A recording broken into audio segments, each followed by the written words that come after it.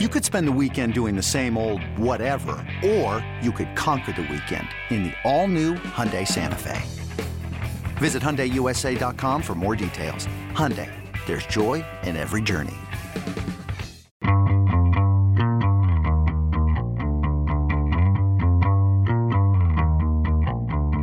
Hey everybody, this is Richard Deitch, and welcome to the Sports Media Podcast. My producer is Patrick Antonetti. Coming up on this week's episode, really interesting show. 3 guests, 2 segments. I really enjoyed this. 3 really, really smart people. First up, Jenna Contreras and Lauren Stowell are ESPN feature producers who are the directors of 144. That documentary just came out. That's a behind-the-scenes documentary on what unfolded on and off the court over the 2.5-month period of the 2020 WNBA season, where they played inside a bubble. They called it the Wubble. And if you've seen this documentary, it's really just an extraordinary piece of sports filmmaking. The honesty and the poignancy that they got from the players and the footage they got was just remarkable. You do not get this kind of access when it comes to a sports league. And so they come on to discuss that project and how they were able to pull it off, and what it meant to them and what it meant to the players. I think you'll find that conversation interesting. They're followed by Julie Stewart-Binks of Fubo Television. She has been on this podcast before, and she talks about her show Drinks with Binks and how she's done that from home basically since the start of the pandemic, which is really, really impressive. And like the challenges of doing something from home, how to get your content out there in a crowded marketplace, her reaction to ESPN and Turner getting the U.S. rights to the NHL. Julie has a long history of covering hockey and is actually doing some hosting for NHL Twitter Live. And Leah Hextall getting a play-by-play job, which is a really big deal.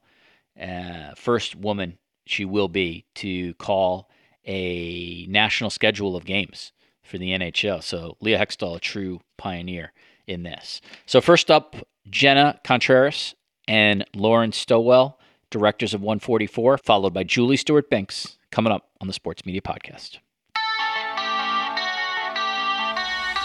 All right, as I said at the top, Jenna Contreras and Lauren Stowell are the directors of 144, which, like I said, is a phenomenal documentary on the 2020 WNBA season, which I think if you're a sports fan, you know that they played that in Bradenton at the IMG Academy. 144 players across 12 teams. And, as I've said many times, the WNBA players don't just talk. They literally back up their talk with action. And Lauren and Jenna, I thought really in a remarkable and engaging and poignant way, just captured what these women did during the 2020 season. And I'm pleased to be joined by Lauren Stowell and Jenna Contreras, who are also feature producers at ESPN. Lauren and Jenna, welcome to the Sports Media Podcast. Hey, thanks for having us. Thank you. All right, so let me start with you, Jenna. And Lauren, you could feel free to follow up on any of these questions just to make it easy. I think the thing that stood out to me was that this is not one of these projects where you parachute in and just all of a sudden decide to cover the WNBA season. There was clearly a lot of discussion prior to you guys doing the documentary. I imagine that you had conversations with the Players Association. So, as long as you want to go, how did this project come about? So funny that you say that it's not one to parachute in, because it kind of feels like that's what it was in a sense. This moved on really quickly. Shanae, being a player in the WNBA and also an analyst within ESPN, she had the idea to, marry her 2 companies, and she pitched to ESPN Films and to Kathy Engelbert, the WNBA commissioner, about doing a documentary on the season. Once it was greenlit, in about, 3 weeks later, I was in the bubble. So there was about 3 weeks time for Lauren and I to really immerse ourselves in all things, not only WNBA, but what was going on in the country.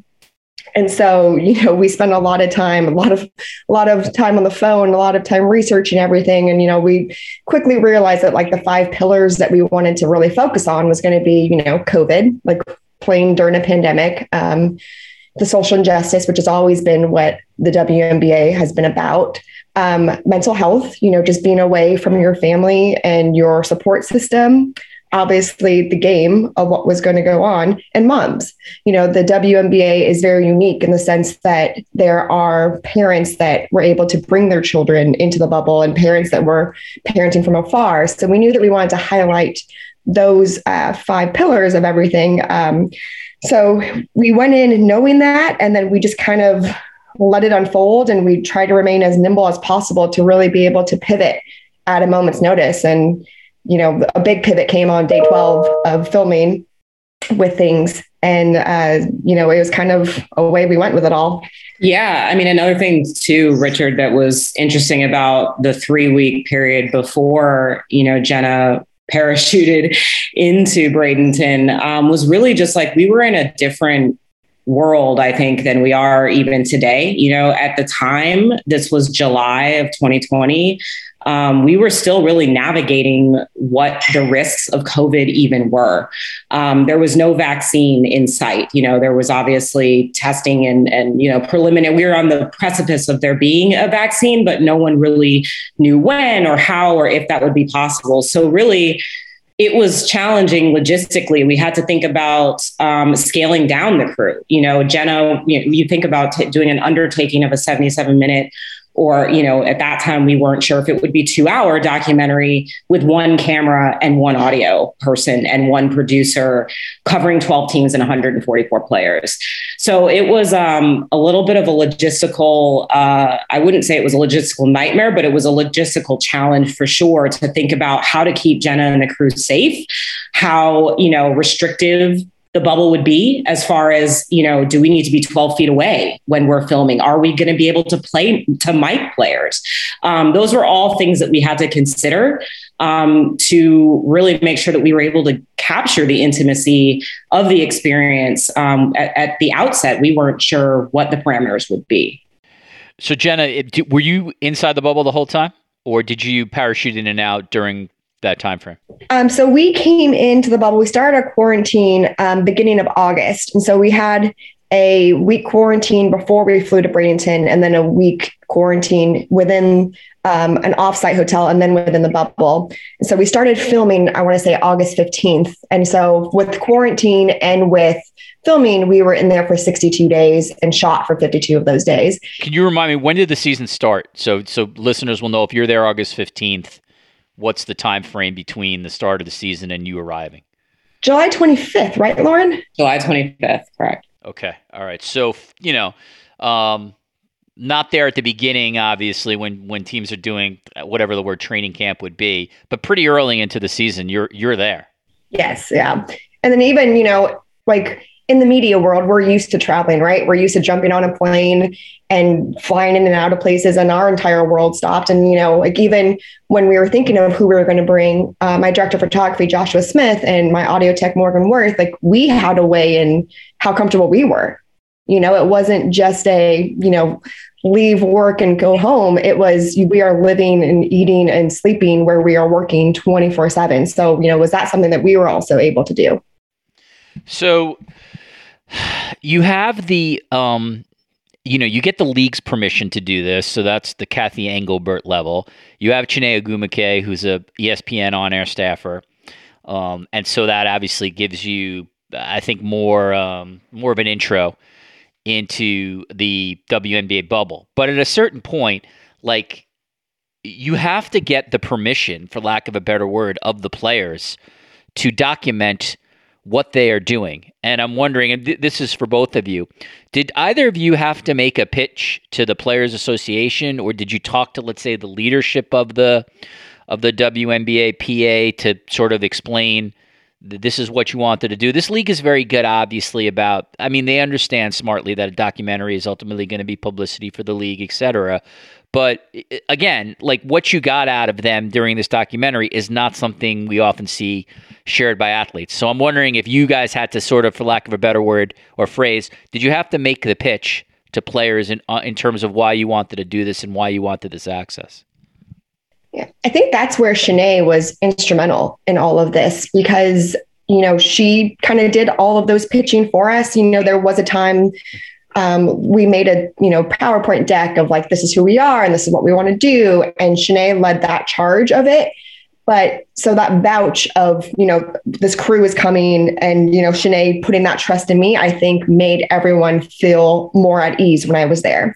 And so that first interaction, I think, just really helped catapult our relationship quickly, in the sense that, the women quickly saw that I was in it with them and I wasn't going anywhere. And, I did something that was maybe a little nerve-wracking in the beginning, but ended up working out great, is I didn't write down one single interview question for over the 60 interviews that I did.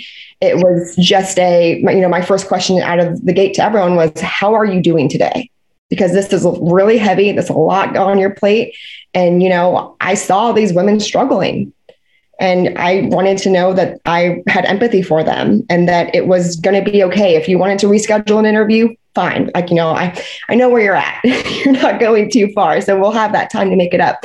But, I think they, saw that quickly, and that we were invested in them and it was important for them to tell a story. And Lauren and I, from day one, if we were going to be granted this trust from these women, our main goal was to represent them in the light that they should be represented, in their true light, in their strong sense of intelligence, in their vulnerability. We were going to show everything about them. And so, I think just those conversations and, we'd stop an interview or stop practice. And then I'm in the same lunch line with them. We're in the same dining hall. Like we're at the same pool.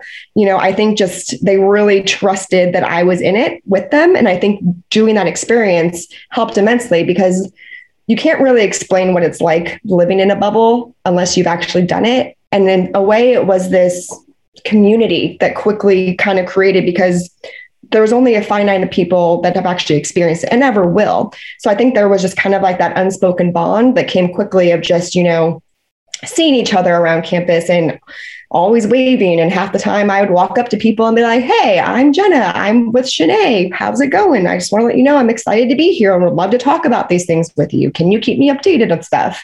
And really relying on sending emails after emails and text messages and relying on Lauren when I would be running around of like, hey, can you hit up this person? I think it just was us being submersed completely. And it was, like we jumped in head first and we weren't going to come out of it until they were leaving. Lauren, I think the players in the league would have no issues at all, quite frankly, talking about any topic that they were asked. I think they've pretty much proven that time and time again. Did you get any internal pushback at ESPN or elsewhere about the topics that you ultimately wanted to examine here, including institutional racism, including the political climate of America? The WNBA players made it very clear that they had a stake in the Georgia election, including a police-involved shooting. I wonder, just from your end, these are topics, if we're going to be blunt, that ESPN obviously does not want to necessarily be talking about on a daily basis. So I'm wondering, from your perspective in this film, did you have to fight for any of this stuff, or did you feel like you were granted permission to tell the story of what happened inside there? Yeah, it's a really important question, Richard. I think from the outset, the decision for Jenna and myself, we are two women of color, and they, ESPN and, the league, it was important that they felt that we were representing the players as well, that there was representation in the bubble and also in the edit room, in the script process. That was important. So that was encouraging, I think, just personally for me to know that, there was an investment to have the story be told from a perspective and through a lens of, allowing us to have a little bit of latitude to, incorporate our own kind of experiences and our, our personal, a touch to it. So I think that was like the first step. And then once, the season started to unfold, we had conversations before the 12 days in when Jacob Blake was shot and, the league took a stand, for those 2 days before that event even happened. We had conversations at a high level about who the women of the WNBA are, that they have been at the forefront of social justice and fighting against injustices, that are taking place in America from the beginning, that this was going to be part of our storytelling, and that we were very direct, with our management, that we not only wanted to make sure that those stories were told and that those women were given a voice, a league of 80% Black women, that they had a voice, but that we were humanizing this fight. And that was something that Jenna and I were very clear and direct about at the, in the outset of, the project and as we began filming. And then it almost became, Richard, undeniable 12 days in, when you have this event take place and you see the raw emotion that these women and teams, how they had to deal with these circumstances that, they were not in control of, but that we were looking at a microcosm of what a lot of, Black women in America were feeling. And so that was something that was important for us. And we did, I will say, we stood firm in that through the process. If there were ever conversations about a scene being omitted or a question about a cut for time, if it was related to a real experience that these women had went through that was unique to them being Black in America, we would make that point. And I know that there were several examples of that we did want to be clear that we thought that it was important to include moments like Tiana and Emmanuel, the little boy who was watching his mother cry, in Feld. Like, that moment was something Jenna and I were not going to, we were going to fight for that if it came to it. Lauren, in seeing the poignancy of so many of these women on camera talking about their life experience, what it's like to be a woman of color in America, it strikes me that, if what we ultimately saw make camera, you must have had, these were like unbelievably poignant things. It strikes me that you probably had to make a lot of hard editing choices as to, who not to put in there. So at a certain point, and I think it's fair to say that, like, Natalie Achanwa and Nneka Ogwumike and Brianna Stewart, Sue Bird, I'll get to the Courtney Williams scene in a second, might be the best scene in the film. But, like, you made a clear choice as to sort of who were going to be signature voices narrating this, and I'm wondering ultimately how you decided upon that.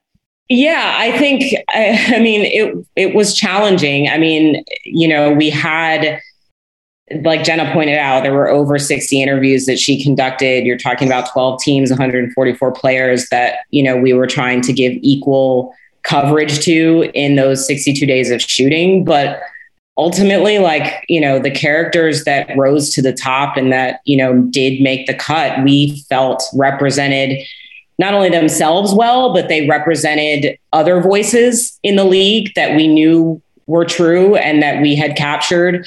We did have that challenge of trying to make sure that people could connect with these women.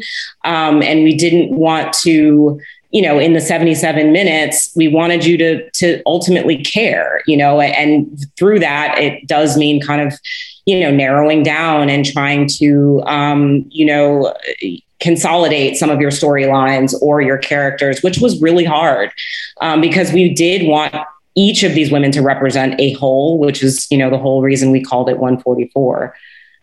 Jenna, I don't know if you want to add to that. Yeah, even to, the great thing about this and just the W is that they are always educating, but we didn't want it to come off as preachy. We wanted the viewer to kind of be entertained first and educated second. And I think that came through with, Natalie Achanwa eating breakfast and her just talking to us about an experience that happened to her boyfriend and her being, feeling helpless, trapped in this bubble where she's safe, but she's also away from her person that she can't be there and be a support system for. And that, Richard, came from, she was leaving the bubble the next day. So it was more of us just coming over to talk about her feelings of, leaving the bubble and how she felt about the season. And she took us there. And, I think that was an important story to be told. And I think it just, for some people, when they were reviewing the film, we got that was their oh shit moment.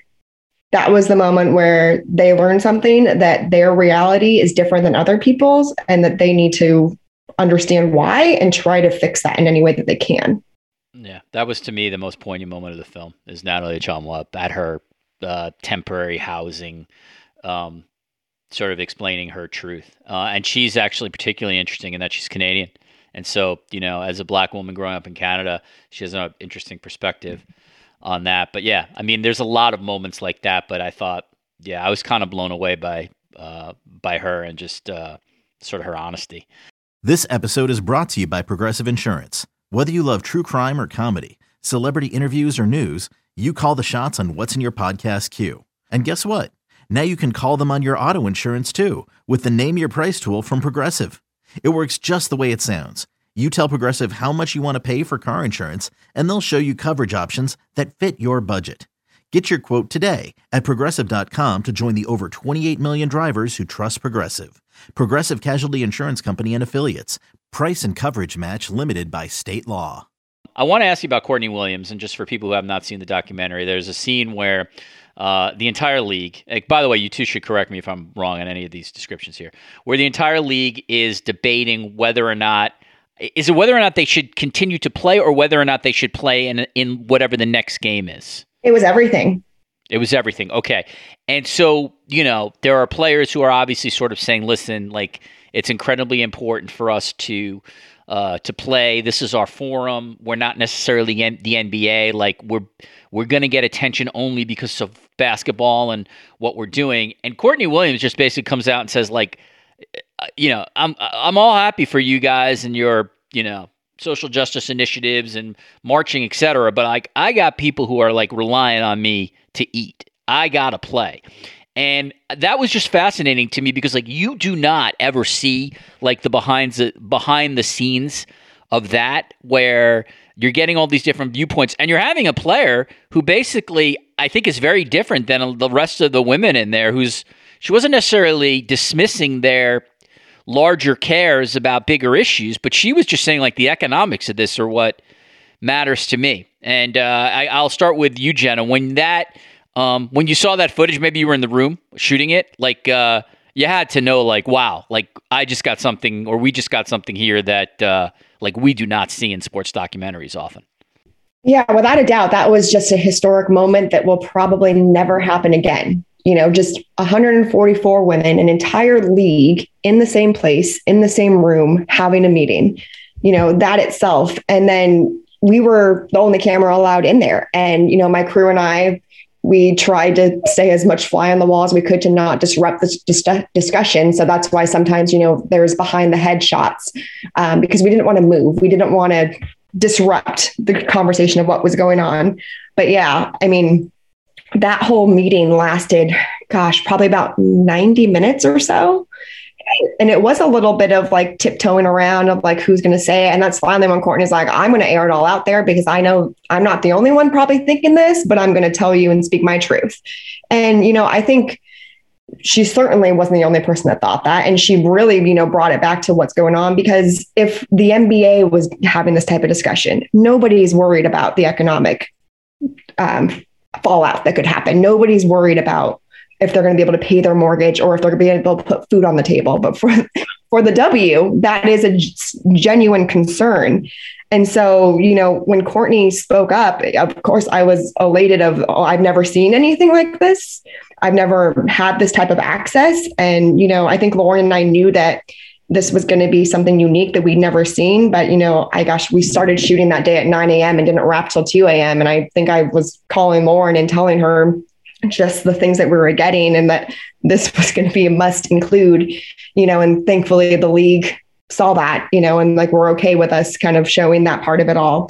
But it was intense, it was hard to cut that down. I think it's like the gist of it all, but, I credit to Courtney Williams. I think it was important to show her earlier in the film of kind of being the one that speaks out and is blunt. And then you kind of have that small mini arc of her later in the film to see her really stand in her convictions with it all. But, like she kept it real and it needed to happen. And, with the league, they are okay hearing other people's opinions and know that not everyone's going to agree, but at the end of the day, they're going to do what's great for the whole 144.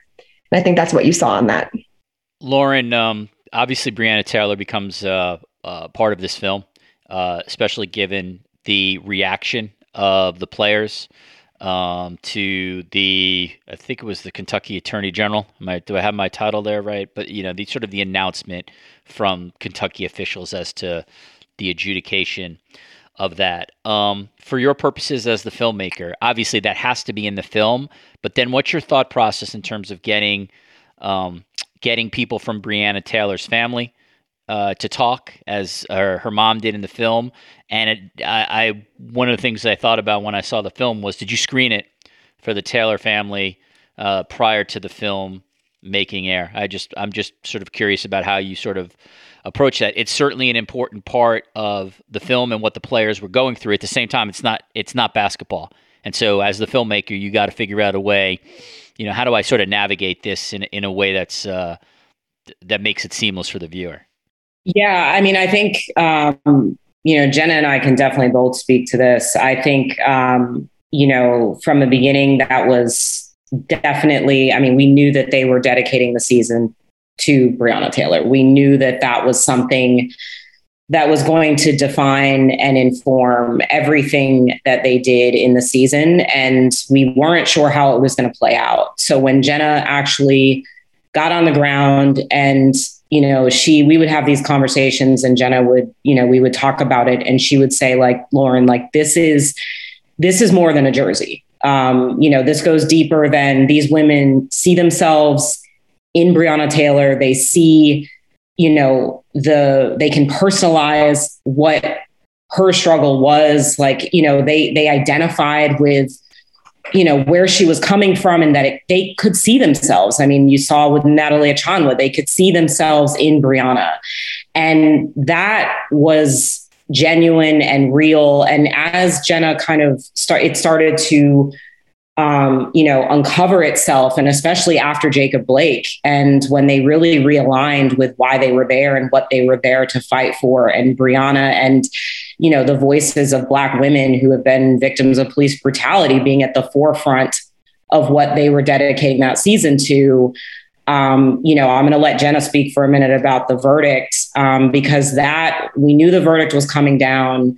But as to how we were going to capture it, we had conversations. Should we interview players, following, once the results come in?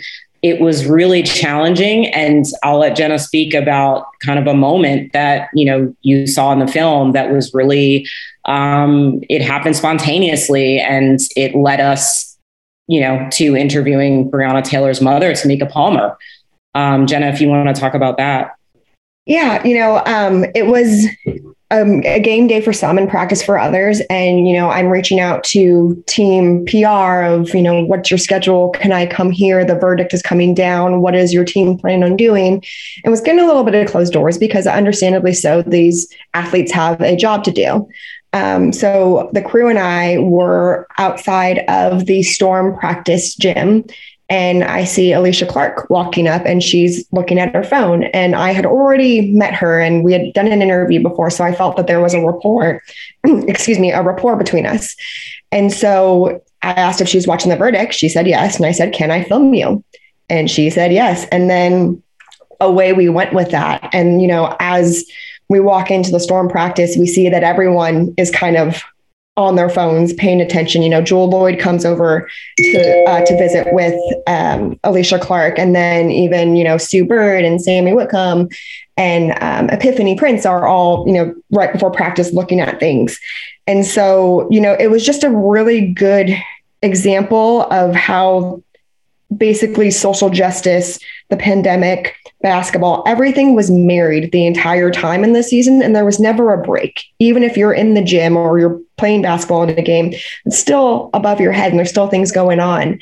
And so I think that, just really showed that you couldn't really ever escape the reality of what was outside the bubble, even though you were safe.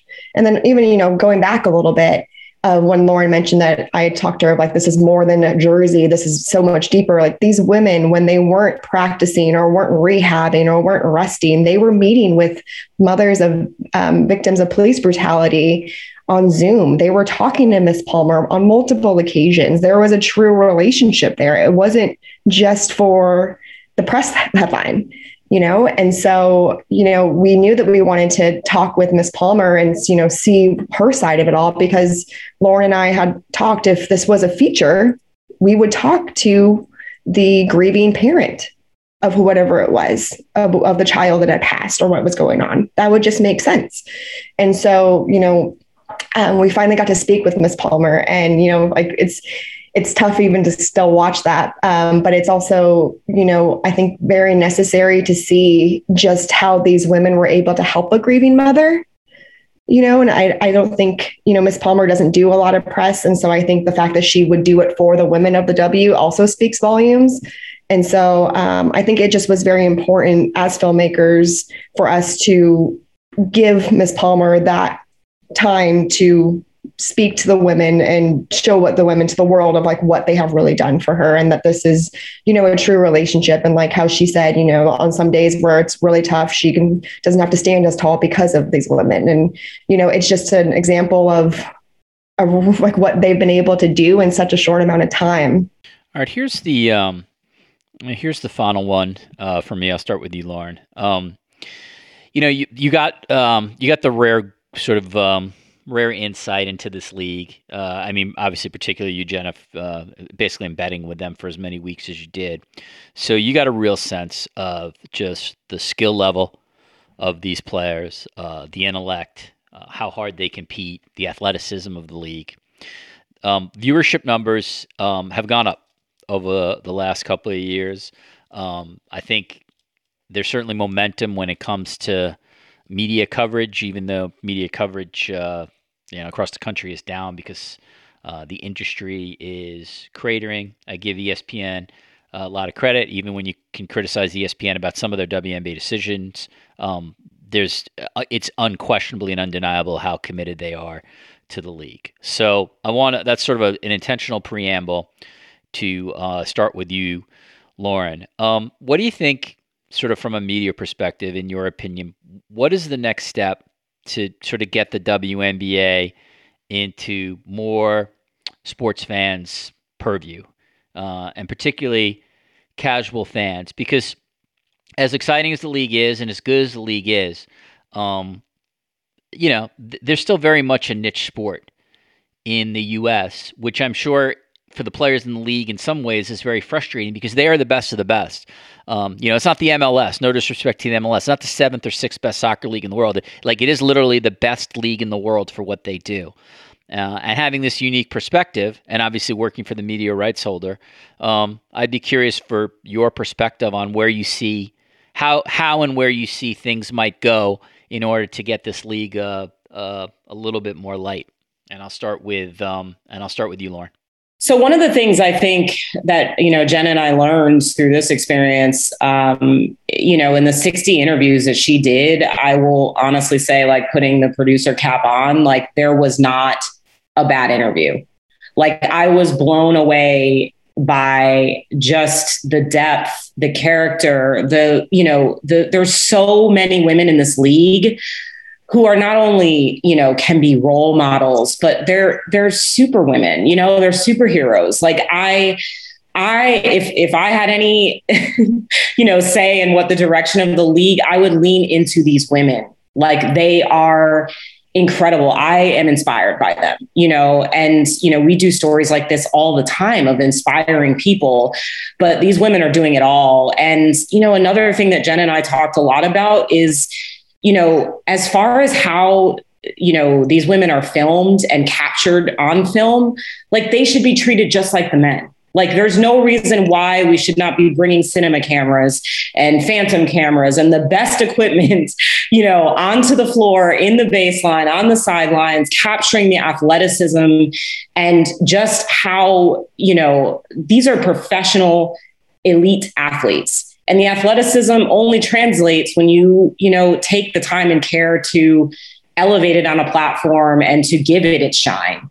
So that would be if I had a say in anything, I wish that people knew more about who these women are and were able to see them in the same kind of flashy ways that we present, the men of the NBA, with the fancy cameras and the shine that they get.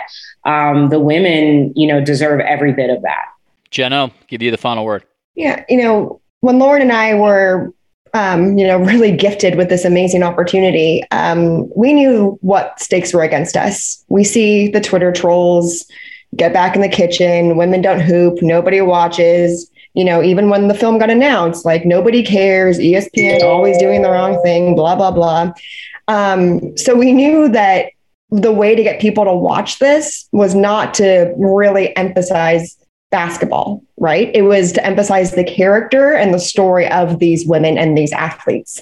So I think there needs to be an investment, not only on when it is actually aired on networks, but also give some insight into who these athletes are and how they have become the people that they are and what they do and with their struggles and their tribulations and everything. There just needs to be an all around investment. And, I second Lauren with saying that just even the quality of gear that is used needs to be better, and everything that we should be doing, there should not be, men's, the NBA is done this way and the WNBA is the sub core of that. Like, no, they are equals.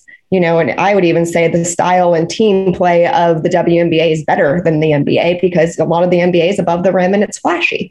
But, I think there just needs to be a large investment in the character development and storytelling of these athletes. And, that was a goal that we had with 144. This isn't a sports documentary completely. This is a human experience documentary, and you don't have to be a fan of the WNBA to enjoy it. And, that was our goal of hopefully, if in any little way that we can help grow the league and support these women and create new fans, then we're elated. ESPN feature producers Jenna Contreras and Lauren Stowell are feature producers at ESPN and also the directors of 144, a behind-the-scenes documentary on the 2020 WNBA season, a season like no other that was played inside the Wubble in Bradenton, Florida. Lauren and Jenna, thank you very much for your time today, and congratulations on a really important film. I always think that the quality or the hallmark of a film that matters is one that will last and be watched for many years to come, and I'm sure yours will be. So thank you very much for joining me today on the Sports Media Podcast. Thank you so much, Richard. We appreciate it. Thanks so much. I'm Mark Chapman. Welcome to the Planet Premier League podcast. Each week, Cesc Fabregas, Nader Manua and myself talk all things Premier League. As a player, you don't have time to talk. No. You don't have time to make a plan. You just need to deal with wave after wave after wave. We watched Coach Carter and he said, afterwards, the game's just about doing this for your teammates. And I remember looking around halfway through the film and half the squad was asleep. Planet Premier League. Listen wherever you get your podcasts. All right, as I said at the top, Julie Stewart-Binks. I need to ask her if there's a hyphen somewhere there. Julie Stewart-Binks hosts Drinks with Binks on Fubo TV. Did I pronounce that right, Julie? You got it. You're one of many that's gotten it correct, so I appreciate that. Okay, and she's also the host of NHL Twitter Live, which I'm assuming is after games. You go on and go back and forth with people on Twitter about the game they just saw? Actually, no, it is. It's like a pregame show on Twitter, and it's like as the pregame on TV is happening. So, for instance, a game starts at 6:30, or like it says, quote unquote, it starts at 6:30. We come on at 6:30, do 12 minutes, and then go. We have 2 minutes of the game, and then just like wrap up. All right. Well, congratulations on me for the shittiest research on Julie Stewart-Binks' career at the moment. So I apologize for that. That's a pregame show. But welcome, Julie, to the Sports Media Podcast. Welcome back. Thank you. I did not give you the formal intro because I know you for a long time, and I feel like I can give you more of the conversational Yes. I appreciate you having me on. I remember the last time I was on, and I'm glad that this is a different discussion this time. Yes. All right. So let me ask you about your show first, because you've done. Are you now up to your? I saw a tweet from you. I feel like 2 months ago that you were like at show 73 or 74 or something like that. Are you at 100 yet, or where are you? Oh man, I don't even know. We're at like 500,000 shows that we've done. Especially, we've actually done the show more in quarantine or during the pandemic at home than we ever did in person. And I haven't seen my coworkers since last March, of 2020. So I'm sure they're all very happy about that. But it has been, it's been unique. So I want to ask you about this, and then we'll get to the NHL.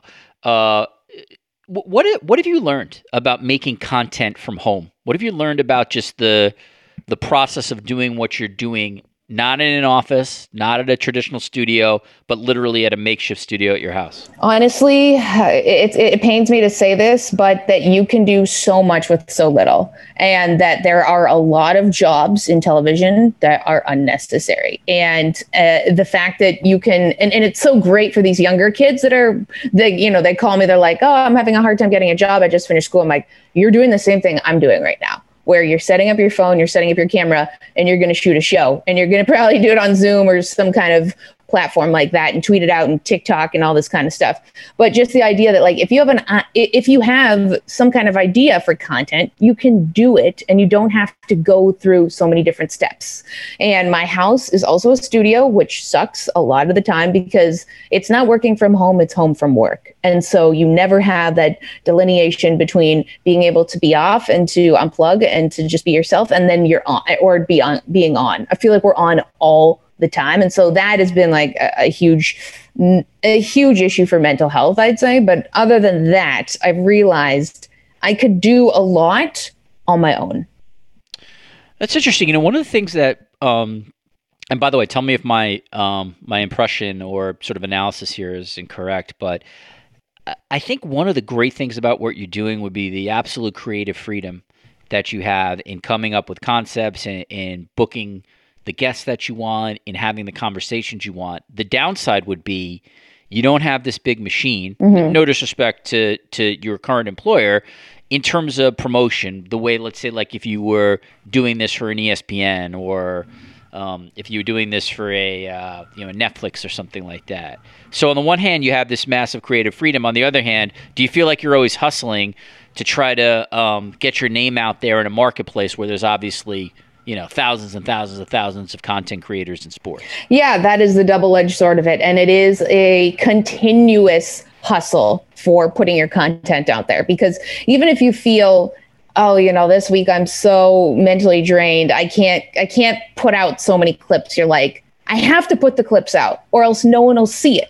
So there is definitely a lot of pressure to be like, okay, at 2:00 and 4:00 and this time, and then I'll repurpose it on Friday. And the Indy 500's coming up, so I'll put James Hinchcliffe on in another week or so. And so you're always planning, and you are like, if you want your show to succeed, you have to be 1,000% all in. And it's been like, I've been sprinting a marathon for the last 2 years doing it. But as you mentioned, I don't have someone calling me saying, hey, you kind of said something like this, like we can't run that interview, or, you're booking a guest that's we had a bad relationship with in the past, you can't have them on. No one tells me anything. And I mean, I've up until 2 weeks ago, I've been booking all my own guests. So you know what that's like? It sucks. It sucks booking guests. So you book me, it's very difficult. You were easy. I appreciate it. And so it's been a lot of work, but then when you do get to see yourself have like your own show, you do feel very rewarded. The hard part is like, we're all so burnt out. I think that's like we're all incredibly burnt out because there's no such thing as a vacation anymore. There's no such thing as unplugging. So you have the creative freedom, but then you're like, how creative do I want to get this week? I'm going to save some for next week, or I'm going to do this or this. But a lot of the times I'm able to just let my personality shine through. I don't have to sort of worry about, picking up the phone call and getting canned for saying something. Now I said that I will do something and that will happen. But for the time being, we're good. Did you get your own booker? Is that what happened? We did. We moved on. We moved up in the world. We have a guest booker. We did have one for a short period of time before him, but we have one now, and that is a huge relief for me. All right, the last one on your show before we get to the NHL, and I want to talk about the media rights deals because you're someone who covered hockey going back to your work in Canada. People should know that Julie's Canadian, even though she's worked in the States now for many, many years. Is, like the interesting hook, obviously, for your show, of course, is that you can drink on your show. And maybe I asked you about this before, but if I did, I'll ask it again. So where did you come up with like that idea? That probably have been other shows, and certainly way back in the day, I remember like if you ever watch like old school shows from like the the 60s or something like that, or the 70s. Like people smoke on these talk shows and do stuff. But it's, if nothing else, it does make your show unique in the space. So what was the origin of deciding, hey, rather than just do a straight interview show, I'm going to encourage my guests to drink something on it? Honestly, Richard, my boss came up with this idea because we originally had the show Call It a Night, which is just in the ether right now because of the pandemic. But it was like, well, we also want you to do a vodcast, which was you'll have we'll call it Drinks with Thinks. And I was like, sure, that's fine with me. I felt it weird to have two shows at the same time, but whatever, I do what the boss says.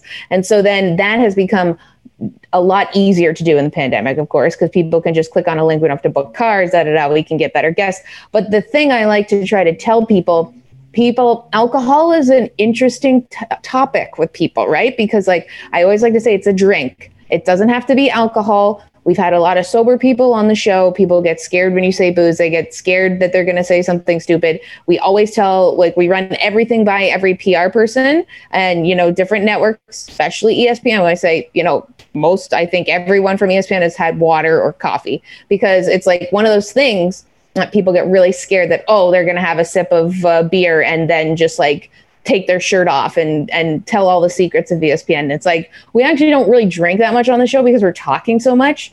And my boyfriend, he'll be sitting essentially right beside me because we're in the same room while I'm doing my show. And he's like, you barely drink on the show because you're talking, you cheers, you take a sip, and then you do a segment. So I basically have 3 sips of a drink during the show. So it's not unless when I had Katie Nolan on, we wrote jokes for one another, and then whoever had the worst joke took a shot. So we got a little buzzed after that one.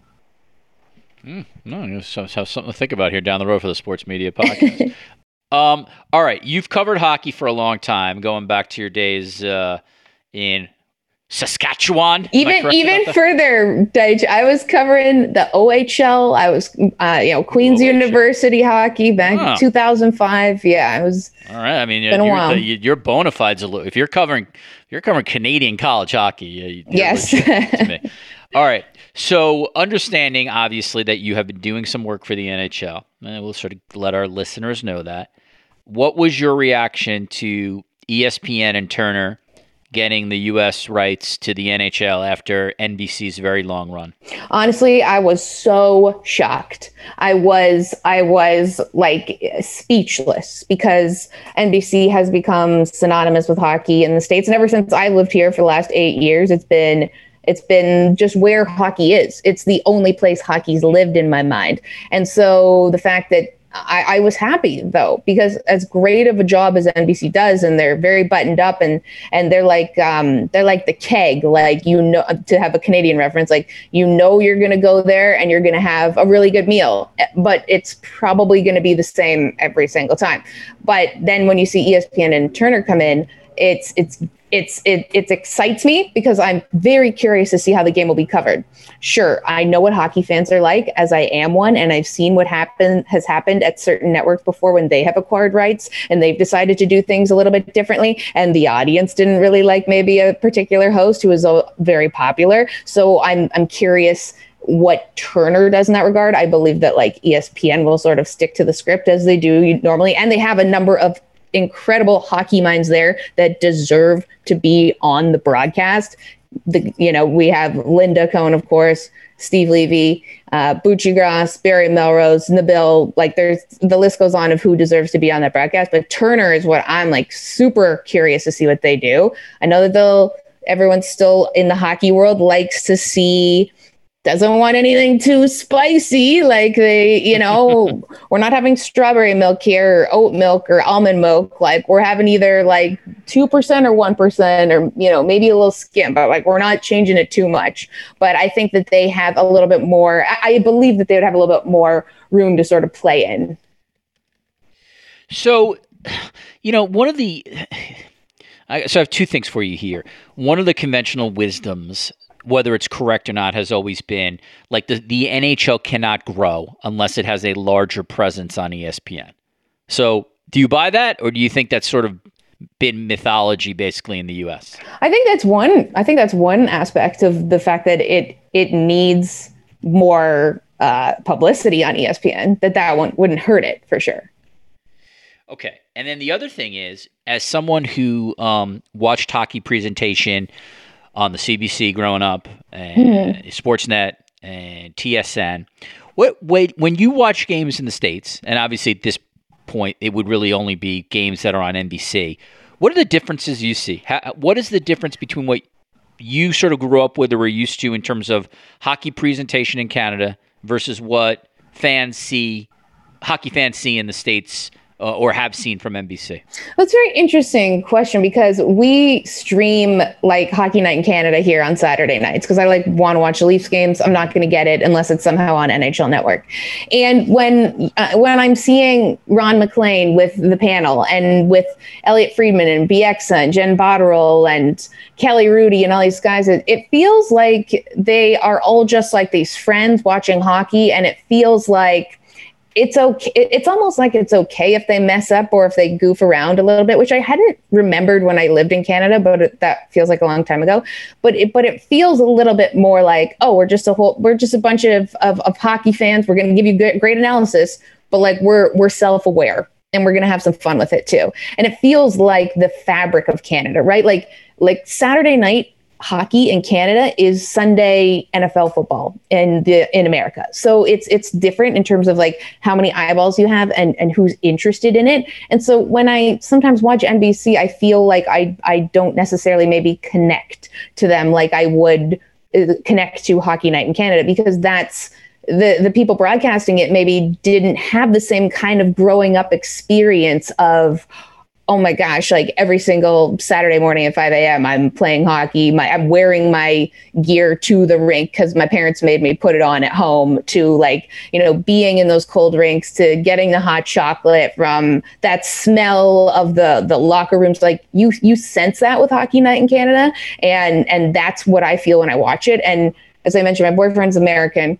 And it's been really, really fun to watch him watch Canadian broadcast of hockey, because he's a hockey fan, and he now has the impressions of Chris Cuthbert, Jim Hewson, and Kevin Bieksa down pat. It's because they're unique in the way that they broadcast the game.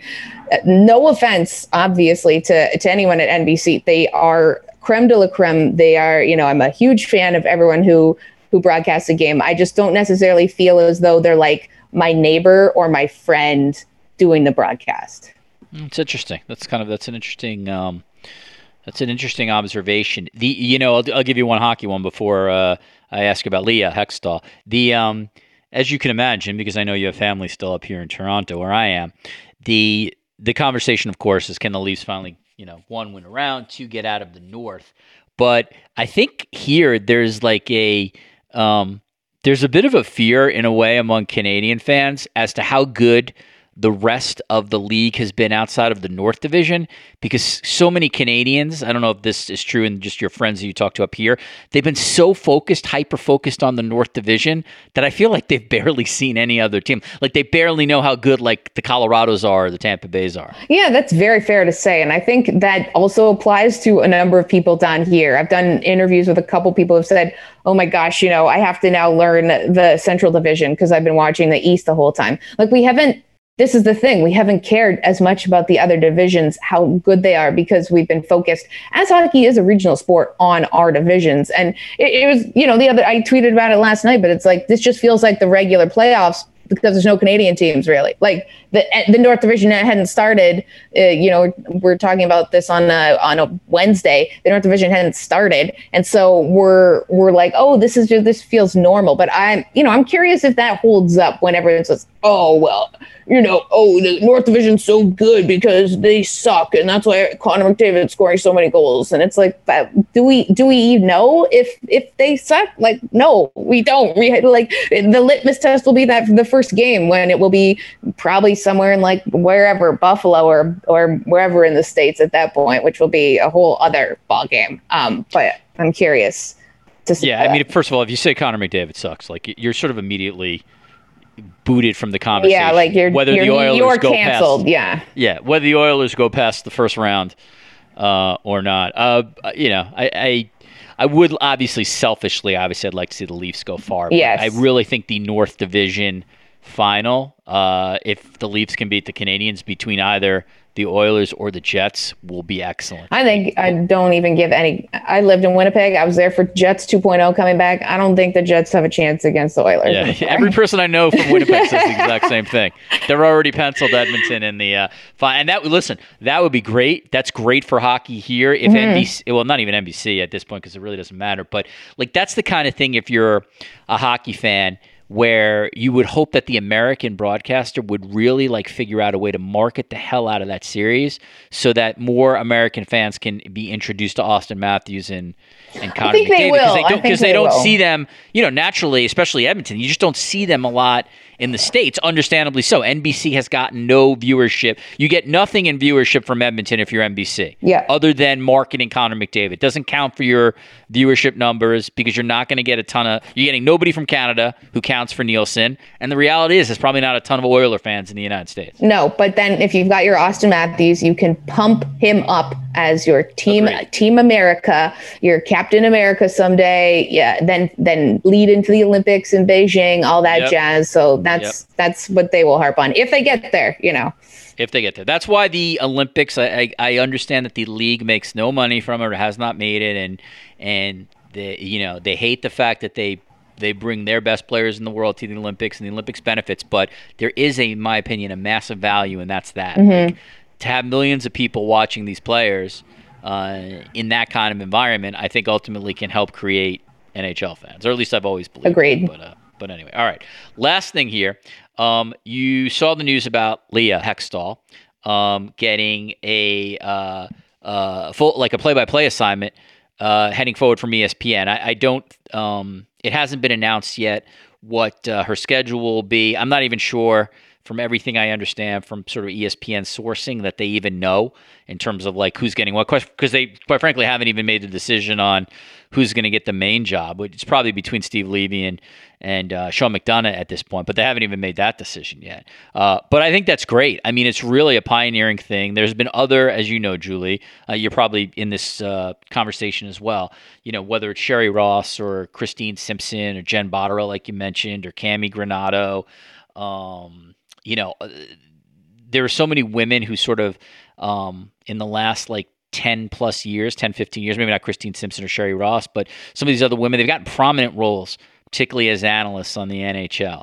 But this really is this glass ceiling breaker to me. To have a woman calling play-by-play for national games is phenomenal. And it goes to show you just how hard and how much of a grind it's been for Leah Hextall, because there was literally no one who she could look at and say, okay, that's my role model in play-by-play for the NHL. I want to do this, because she will be the first to do it, which is amazing. Yeah, it's incredible. And I give Leah so much credit for really, pivoting in a way, because for those who don't know, Leah was a sports anchor, sportscaster, reporter, and decided a couple years ago, and I'm not sure exactly what the catalyst was, but I think that a lot of it is probably a need and a void to fill and a potential opportunity, but to do play-by-play, because as you mentioned, there's no one to look up to say, oh, I want to be like them. When I decided to do stand-up and to do comedy and do things a little bit differently, I looked to Katie Nolan and was like, oh, I see those colors. Now I feel as though I can try to do that. Leah kind of created this out of really nothing. And she has worked her butt off doing so much with learning the sport she obviously knows the sport extremely well. She has the family history, she has the experience, she has the credibility, but doing play-by-play is something that is a talent and a skill that does not happen overnight. And I think she deserves it. I'm excited that the rest of the world's going to be able to see her get this role and then also learn about her. She's been in the sport since she was a baby, and to, the haters that love to listen to this and the misogynists out there, she knows more than they do. So that is what's really good. And to see ESPN to make a decision like this, it warms your heart. It's okay, we have really good humans out there that are sure, Leah hasn't worked at NBC before or doing this in this regard or whatever. She did do the NCAA tournament, but they're going to give her an opportunity. And I think that's like huge for women everywhere, because when we see that, it's like, okay, it's, there's a lot of hard days in this industry. And when you see someone like Leah Hextall get that job, it's like, okay, like keep going. There is a potential for me somewhere down the line in some space like this. All right, Julie, is there anything else you want to add or promote before we get out of here? I mean, no, I guess not. Wow. I mean, Julie, seriously, like someone needs to work with you on promote. I mean, just in that case, just re-promote what you're doing already. Then okay. No. I was like, I don't want to be annoying. So Canadian. Julie. I know. Honestly, you're going to apologize and then be polite. There's sometimes I'm too Canadian down here. What's up? I'm too Canadian sometimes down here. I'm like, I'm getting better at being American and just being like just steamrolling. Oh, so this is a good conversation. I didn't mean to interrupt you, and I apologize, but there's a good reason. It's very American of you, yes? Yeah, I know. Well, of course. So let me ask you this question, because I think this is true. I find being an American up here, I mean, of course, after me apologizing for the last 5 years, but after we get past that, I find being an American in Canada, in Toronto, is like a really, like, how do I say it? Like, it's having that kind of POV, or some of the things that you're born with as an American, is very valuable. Like, I think it helps make you work in Toronto. And what I mean by that is, I don't know what I mean by that exactly, but I just feel like having a little bit of an American attitude without not being an asshole, I feel like is a good thing in Canada. Conversely, I've always found that Canadians in the U.S., in particularly a city like New York, if they're a little more chill, if they're a little more polite, if they're a little more nice, I feel like that works very well for you in the States. So interestingly enough, this is just a theory, and I will get your take on this. I feel like these two countries, interestingly enough, are very good fits if you're an expat in the other country trying to work. Yeah, maybe, but I thought, Deitch, you were Canadian, considering your Twitter feed is basically Captain Canada all the time. I didn't even know you still had an American passport these days. Wow. I mean, have you? I have been accused of talking at least occasionally. I like it. I love seeing it. I'm like, oh, you and I changed places. I will say though, being a Canadian in New York City does not help when you're trying to cross the street, because it took me like probably 3 hours to cross the street at one point, because I just was following the street signs, right?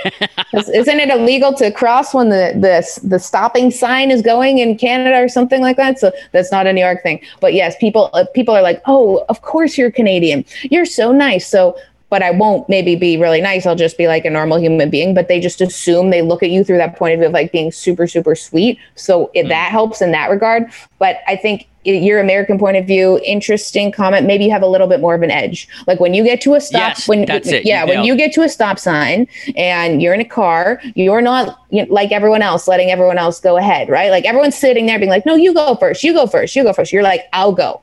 So then you go and you do your thing, and that's I need a car American first way. for that scenario to happen. Really. But yeah, I mean, I understand what you're saying. All right, well, we'll just do a podcast on this and have other Canadians on and other Americans on. Renee would love to be on. Renee would Rachel be Renee Bonetta, Young, yes, who's been a podcast guest on this podcast many times, would be excellent, because I find for Renee Young, I think Renee actually has a great edge that she has used to her advantage in the States. Although I have seen her in Canada in person a couple times, and she is as nice as a human being can be. So I don't know if Renee, this is just a guess. She's amazing. I don't know if Renee takes on whatever the culture is of the country she's in at the moment.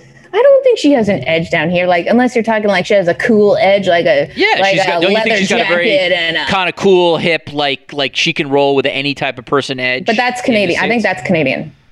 I think, I mean, maybe, but I feel like Renee strikes me as someone who can interact with, that's, I think, her sort of genius. Yeah. She can interact with any kind of person, no matter what their interests are or like what they're doing. I agree. People want to talk to Renee Young. And that's not the case for everybody, but I think it's the case for her. Yeah, but I think that would be a Canadian attribute because she's so nice and sweet. You think everybody wants to talk to Jay Onrait and Bruce Arthur? I message those guys all the time. Because you're an incredibly nice person. I mean, let me think I'm about so nice. I like hiding behind this front of being so nice when I'm. Let me think of people that can get you in trouble. Like, does everybody want to talk to Nick Kyprios? I don't mind my show. He's actually a very lovely guy. Yeah, he's a lovely guy. Yeah, yeah. I know. It's an interesting topic. Right. I need to think of. Is there any Canadians like who I don't want to talk to who are annoying as hell? Who are jerks? Yeah, there's tons out there. The fuckers who screwed up the whole vaccine. Yeah, but you guys, but wait, you guys are going to get to some kind of percentage, and then I can come home and not have to quarantine for 2 weeks. Yeah, I do think we will hit. I mean, herd immunity is kind of a mythology anyway, but we will hit. I think eventually a higher percentage of citizens in the country vaccinated than the U.S. at a certain point. We're trending back down into. But there's far as you know, there's just so much less vaccine hesitancy in Canada. Yes. That eventually they'll go over 80%. I just don't know when. Oh, it'll happen. It'll happen soon. Don't worry. We're in for a real mess right now. So we had our heyday that lasted all right. So we're good. Well, you're in New York. New York, honestly, is its own little island. All right. Well, we're going to continue this conversation. I have no idea if anybody cares or will listen, but we may do a podcast on this. I may get some other Canadian. Yeah, let's get a Canadian American roundtable. I feel like Donovan Bennett would be very good in this topic too. You need some people who have. I mean, the perfect people would be who have worked in both countries. Well, let's get Jay and Dan. I mean, you're going to have to get them. I'm not sure they're going to come on this podcast if I just invite them. Oh, they love you, Deitch. Not to mention Jay and I work for competitors. Yes, true. But yeah, maybe he'd make an exception on this. All right, listen, Julie Stewart-Binks. I mean, you know her. I'm just one of the most popular Canadians. Yeah, guys, you know me. I'm super popular. I'm famous. I'm a celebrity. You can find me, Drinks with Binks, at Fubo TV, Wednesdays, 8 p.m. NHL Twitter. I mean, look at her resume.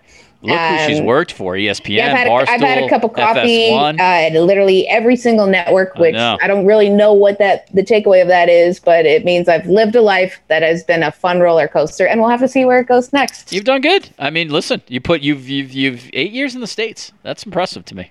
Yeah, I could be a citizen, but I have decided to remain on a green card. I like the idea. I like the dual. You have tax implications. You have to renounce your Canadian citizenship, like they make you do that. Oh, to do it the other way. You don't, but I don't have to. No, you don't. All I have to do is say I would never give him my U.S. citizenship ever. But I like the idea maybe of one day becoming dual citizen. That's good for you. Yeah, that works better for you. I think that's actually interesting. All right. Anyway, Julie Stewart-Binks. Thank you, Julie. You work cheap, and I appreciate that very much. Thank you very much, Richard. All right, back in the studio. My thanks to my guests, Jenna Contreras and Lauren Stowell and Julie Stewart-Binks for their time and their insights.